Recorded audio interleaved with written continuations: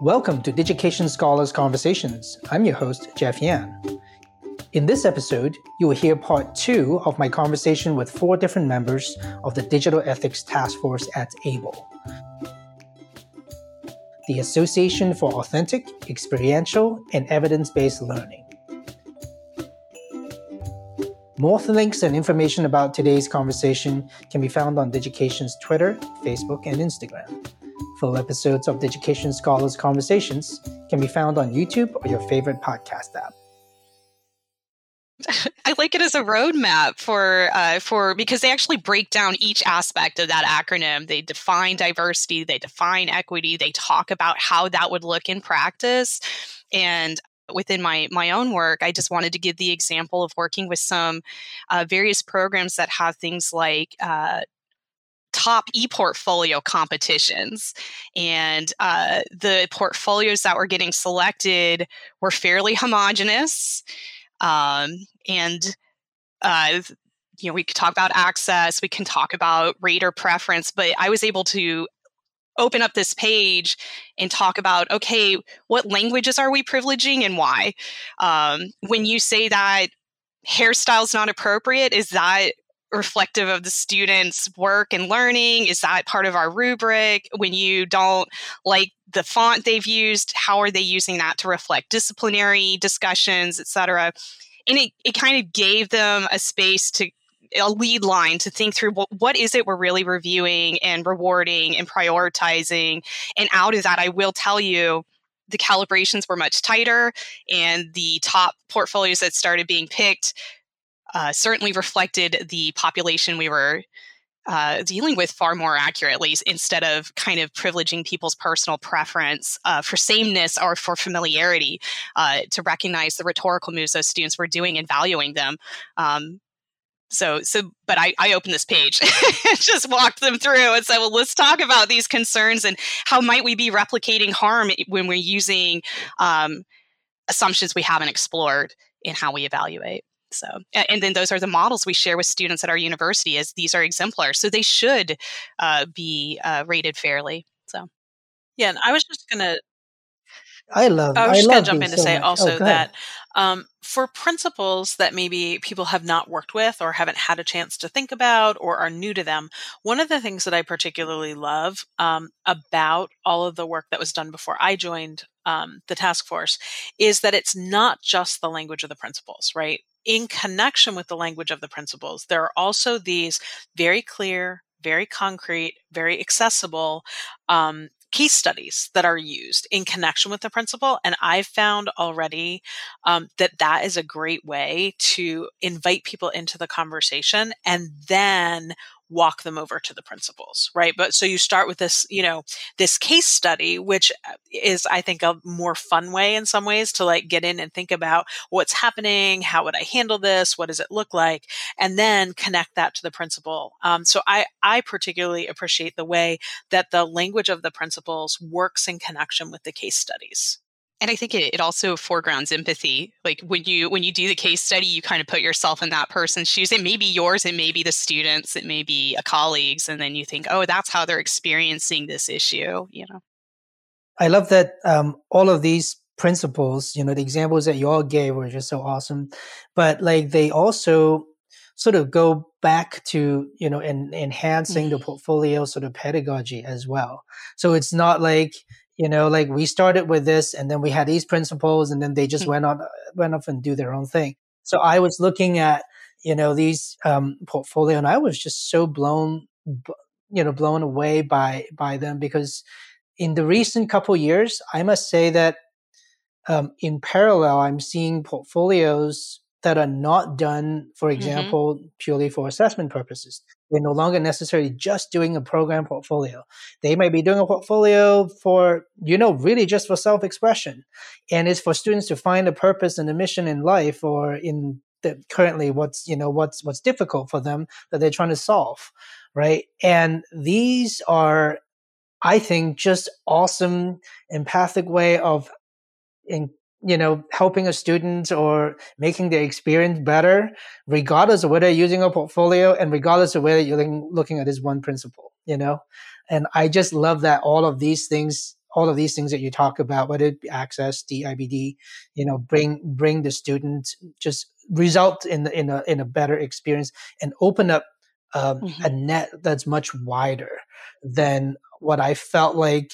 I must say that maybe for for some institutions, I know that for a period of time, assessment, for example, becomes such a dominating force.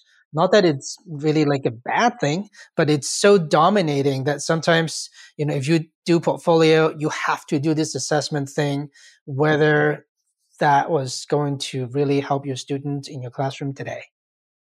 And that sometimes, feels like that, what you are doing is bringing that perspective, in back into the work too, which I think is lovely.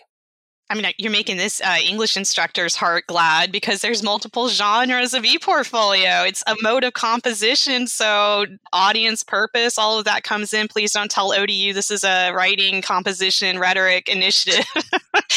But I mean, it is. And we're seeing students being very cognizant that they don't really get to sidestep complex digital identities in the way that we maybe have been able to do for a while. They're aware that they need to have these multimodal synthesized identities that make sense online, that LinkedIn and their coursework and their social media. And I know, like, talking about if it's assessment driven, or sometimes we see it kind of depicted as a career prep, it's a glorified resume.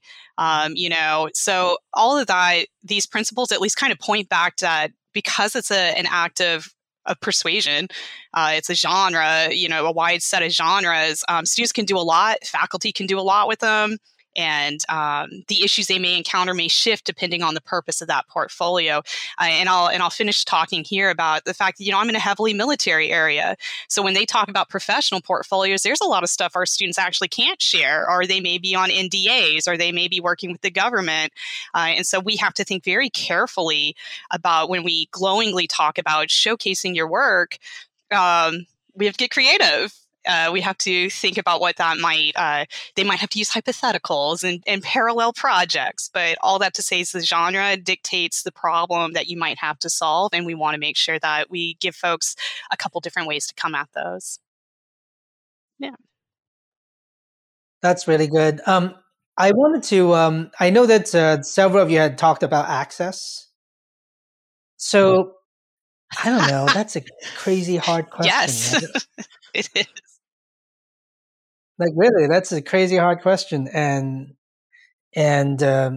obviously there's the technology and the just access to equipment, to software, and then to internet connectivity at a minimum. But Liz, you had mentioned before, do you have a space to do these things?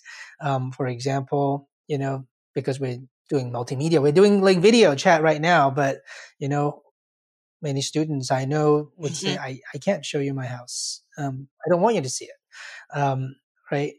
So what can you tell me a little bit of like where that is? Does that is because that seemed to have been a big deal for you, Liz. Yeah, I mean, I think this conversation is really important right now because although many, many institutions have moved back on campus, the flexibility and ease of multiple modalities, I think, has been attractive to faculty, to staff, and to students. So it's an ongoing conversation. So we can't just sort of bracket it as we don't have to think about that anymore because we're back on campus. Instead, all of these issues persist. So the question is, how do we, as institutions, how do we, as a field, how do we, in conversation with one another, really shape our discussions and understanding um, of access to tech, of accessibility.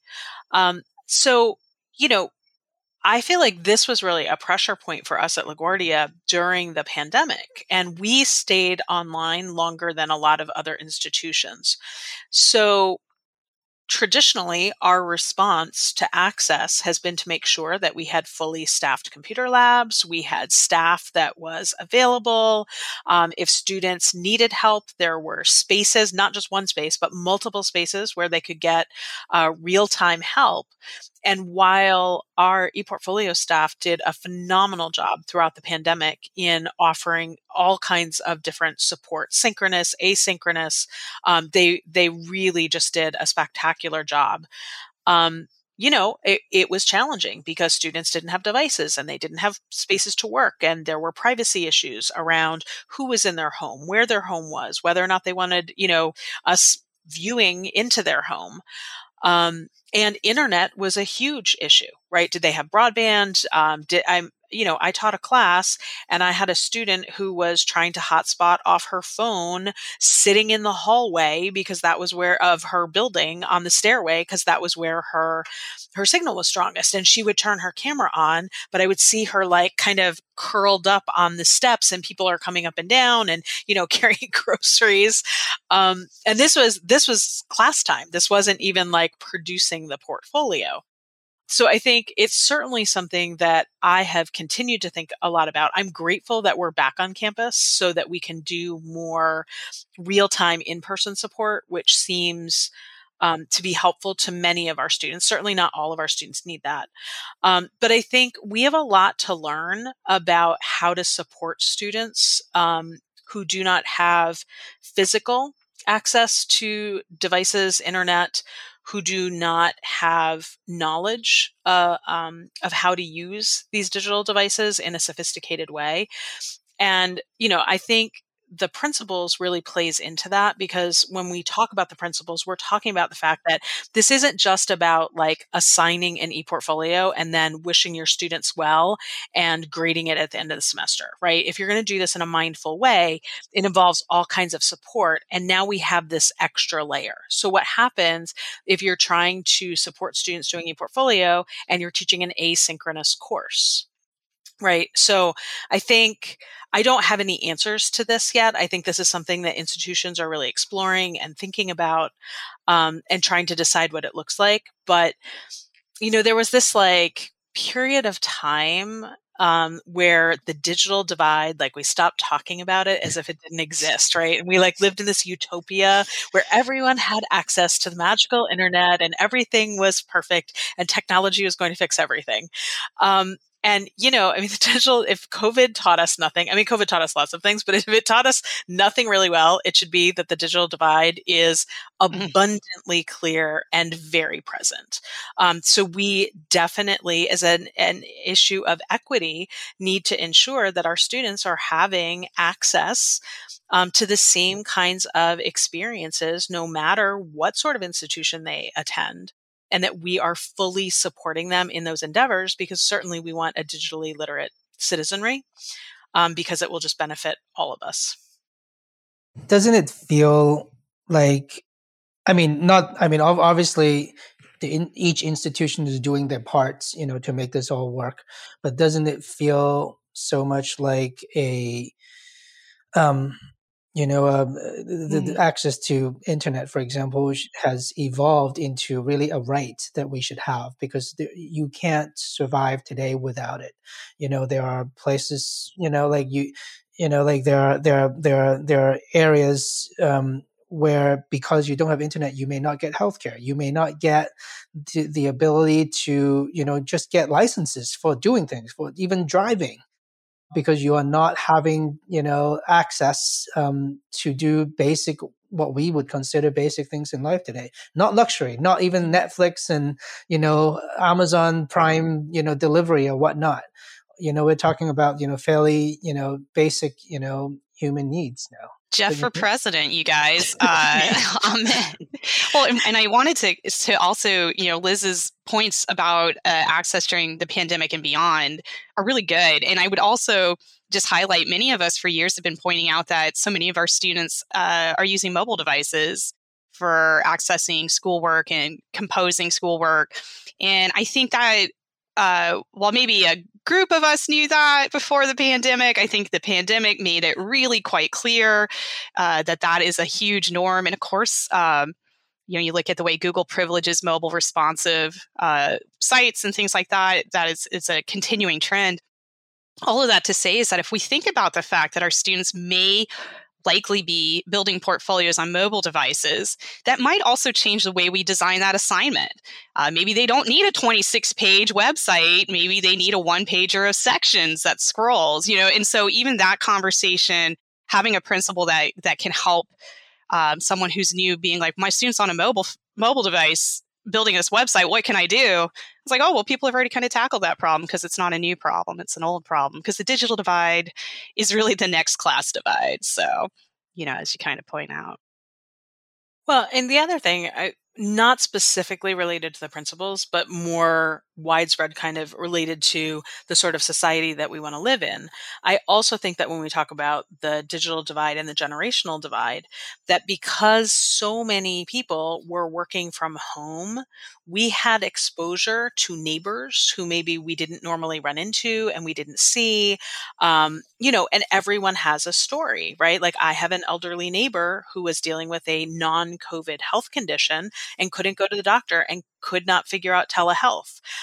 Right. So I'm like standing in our stairway because this was early on, right? Wearing a mask, not wanting to be close to her, trying to, coach her through how to get onto Teledoc.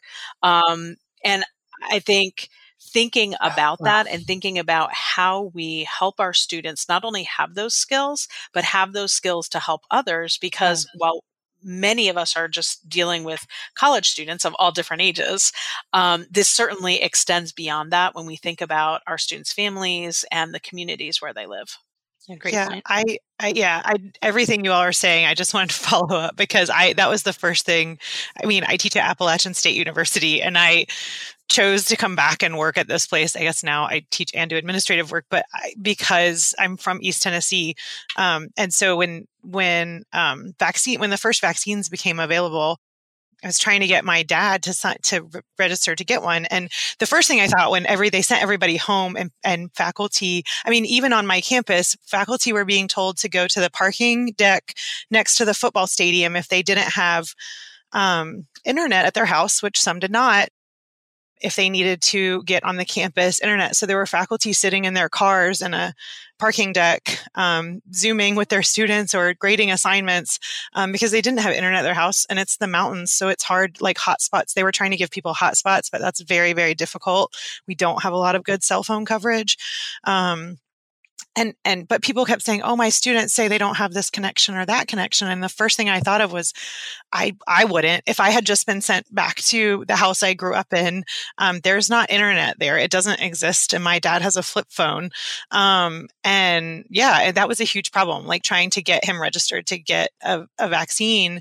And again, we're right on the border, with one of the poorest counties in the country in East Tennessee. And people, when they started rolling out vaccines, the people in my county where we didn't have enough were like, oh, we're going to cross the line to go over here because these backwoods holler people that won't take the vaccine, and they made it really political.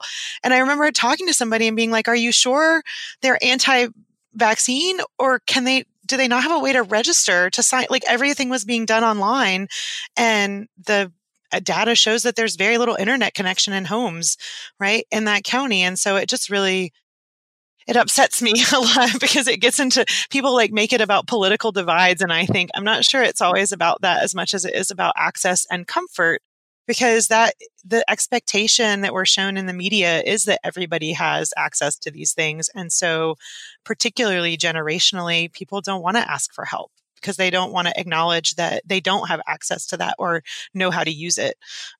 So anything we can do to help break down that sort of barrier and the language around the kind of judgment around it, I think is a major digital ethical concern for the future. Yeah. And Sarah, I just want to add to that. I mean, I'm teaching in Long Island City, which is part of New York City, and students are having access issues. Right. So there are lots of access issues in upstate New York, right? So just even within the state itself. Mm-hmm. And once we start to look at it, I mean, once you start to really study it, I mean, it is absolutely have and have not. And the have nots is a very large group when we talk about consistent, reliable access to internet.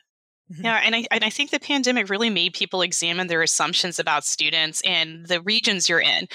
For instance, Norfolk, Virginia is, an urban area. But you go 5 minutes out and you are now in the country. We literally have peanut farmers around here. And our students hit the spectrum of access. And when they were home helping families, they could not.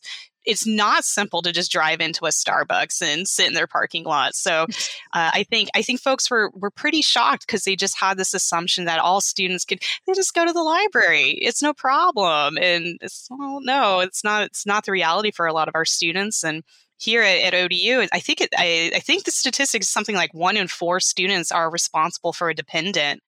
So we have a lot of parents and a lot of working students. And so that idea that you can just kind of flippantly go somewhere and pony off of someone's Wi-Fi, and you have technology that can keep up with all the changing software, and that you have the time to learn that evolving software is a lot.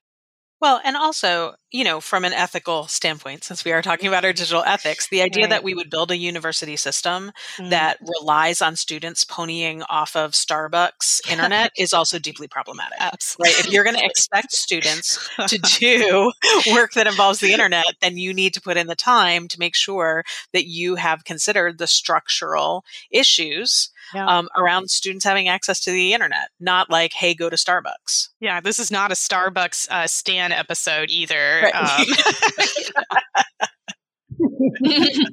This is not no, but I do sponsored by think Starbucks. that point that it is, people think about it in all these different ways, as if like, oh, if you're in an urban space, it'll be fine. Or if you're in this space, you'll be fine. Or if, I think, like, as our examples show, it is across the board. It doesn't actually matter what your sort of regional geographical context is.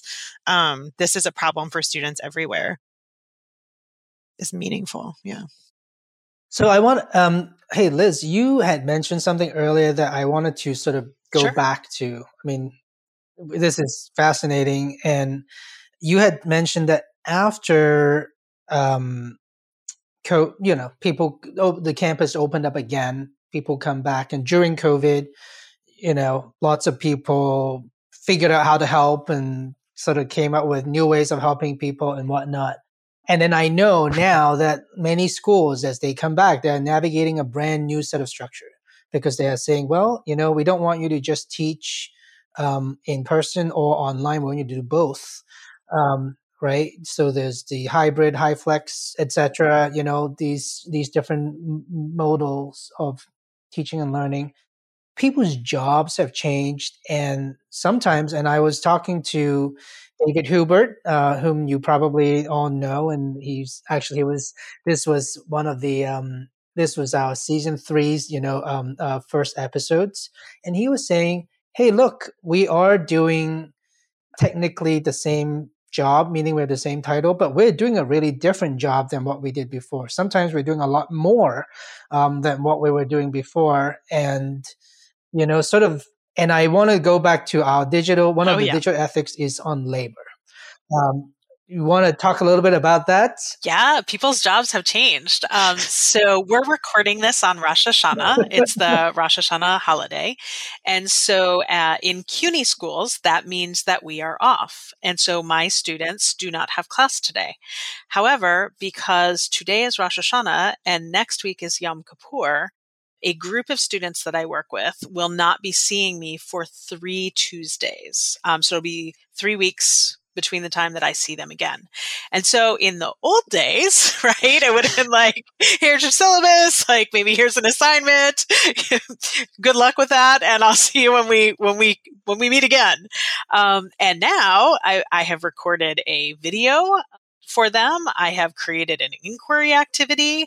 I have created a digital reading guide for them to support them in the time between when we will be in person again. So in that instance, right, I think the things that I have learned and the new ways that I think about my classroom and the flexibility of my classroom is really, really good. On the other hand, I think a lot of us are doing many, many, many, many, many more jobs than we did before under the umbrella of our one job. And we really need to talk about that labor and how that labor is supported and what that looks like on our campuses, because people are also, I think, understandably burned out after the pandemic and after working basically on demand for 2+ years. So where is the continued labor really important in multiple venues, and where is it time to roll it back or support people in a different way? And I think that is an emerging conversation. And I'm sure we can all talk about that on our campuses, and I'm sure it looks really different, but I think it's an important conversation to be having. Who's doing the work? How's the work being supported? And what is the sustainability of the labor practice? This concludes part 2 of our conversation. To hear part 3, be sure to subscribe to Digication Scholars Conversations on YouTube, iTunes, Spotify, or your favorite podcast app. Digication Scholars Conversations is brought to you by Digication, a technology platform powering the most innovative e-portfolio programs in K-12 and higher education. Our website can be found at digication.com. If you enjoyed today's conversation, please like, subscribe, and share with a friend. Thanks for tuning in.